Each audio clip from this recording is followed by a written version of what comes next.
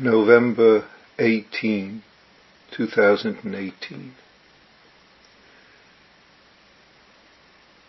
This morning I want to speak about a vital aspect of practice which at times might be overlooked because it doesn't immediately give us pleasure or doesn't immediately give us a sense of settledness, a sense of being at peace. Rather, it forces us to engage in a step one, so to speak, whether we call it noticing, labeling, or even experiencing what's hard, uncomfortable to experience in order to then, so to speak, open up to this that we are, to this, if I say, sense of being at rest as the universe, of forgetting self and awakening to the moment, or being at peace. What I'm speaking of is what's known as the fourth of the five skandhas, variously as sanskara or samskara, depending upon whether you're using the Pali or Sanskrit way of describing it, sankhara, samskara. It doesn't make a difference. What's important is what it is. To simplify, I'll call it reactive habits, because often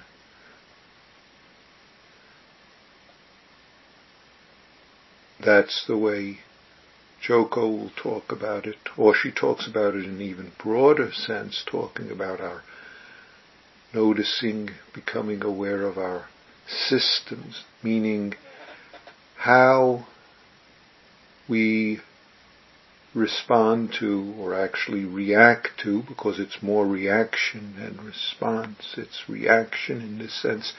It's a habit that takes us over. In our chanting form of the Heart Sutra, we translate it as discrimination.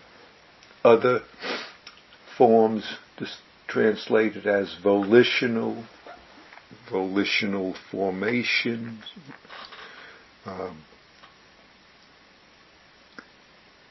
dispositions, fabrications. It's this process in which what we see, hear, smell, taste, and conceive of our life, our inside-outside moment, quickly gets translated into and through our habits of how we evaluate. That's the discrimination or the volitional aspect of it. Or volitional formations, in other words, what we make of it. What we make of it, because our tendency, however you want to explain where this karmic tendency comes from, psychological, genetic, physiological, etc., this tendency to see, hear something and react with, they're doing this to me. Oh, that's so terrible. Oh, that's so wonderful. Oh, that's unfair. Oh, it hurts. Oh, and you see what so-called up, so-called down reaction we have to circumstances without noticing them, without being aware of them, and then say, do something, feel something, as a response which disturbs our ability to be present, to see and be intimate as the moment. Instead, fear, anger, confusion arises. Greed arises. I want it, I don't want it. It should be, it shouldn't be. It's unfair. This could be in terms of something we become aware of because we hear other people speaking of it or read about it. Or something we see without any people involved. Something we feel internally and all of a sudden are off to the races, as Joko sometimes like to say, about it. It's the system we have of processing our life. And in one sense, formal sitting enables us to begin to become aware of this. To become aware of the mind chatter which goes on. And yet formal sitting, it enables us to notice this and then do, as I sometimes say, part B of opening up and being this experiencing life that we are. This is studying self, forgetting self, that Dogen speaks of. This is what allows us to be non-thinking, to be awakened in the present moment. In fact, it also is being,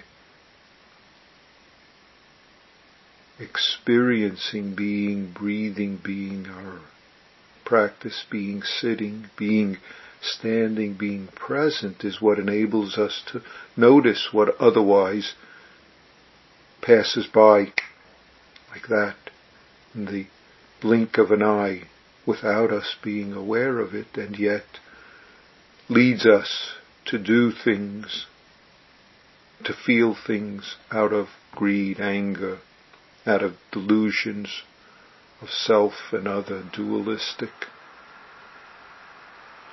It's that otherwise we hold on to, grasp, and are caught by the self-centered dream of what should and shouldn't be. So these volitional, this samskara, sankhara, whichever way you pronounce it, are so important for us, or to begin to become sensitized and aware of our particular reactive habits, the particular reactive habit of this moment, or even in a greater way as Joko, our core beliefs or our system, which is what then makes it possible for us to practice throughout the day, throughout our life, to be zazening moment as it arises, to be clarifying the emptiness of all the 5 conditions, thus completely relieving misfortune, pain, relieving the harming we do to so-called self or so-called other. Okay, this is enough for now. Thank you.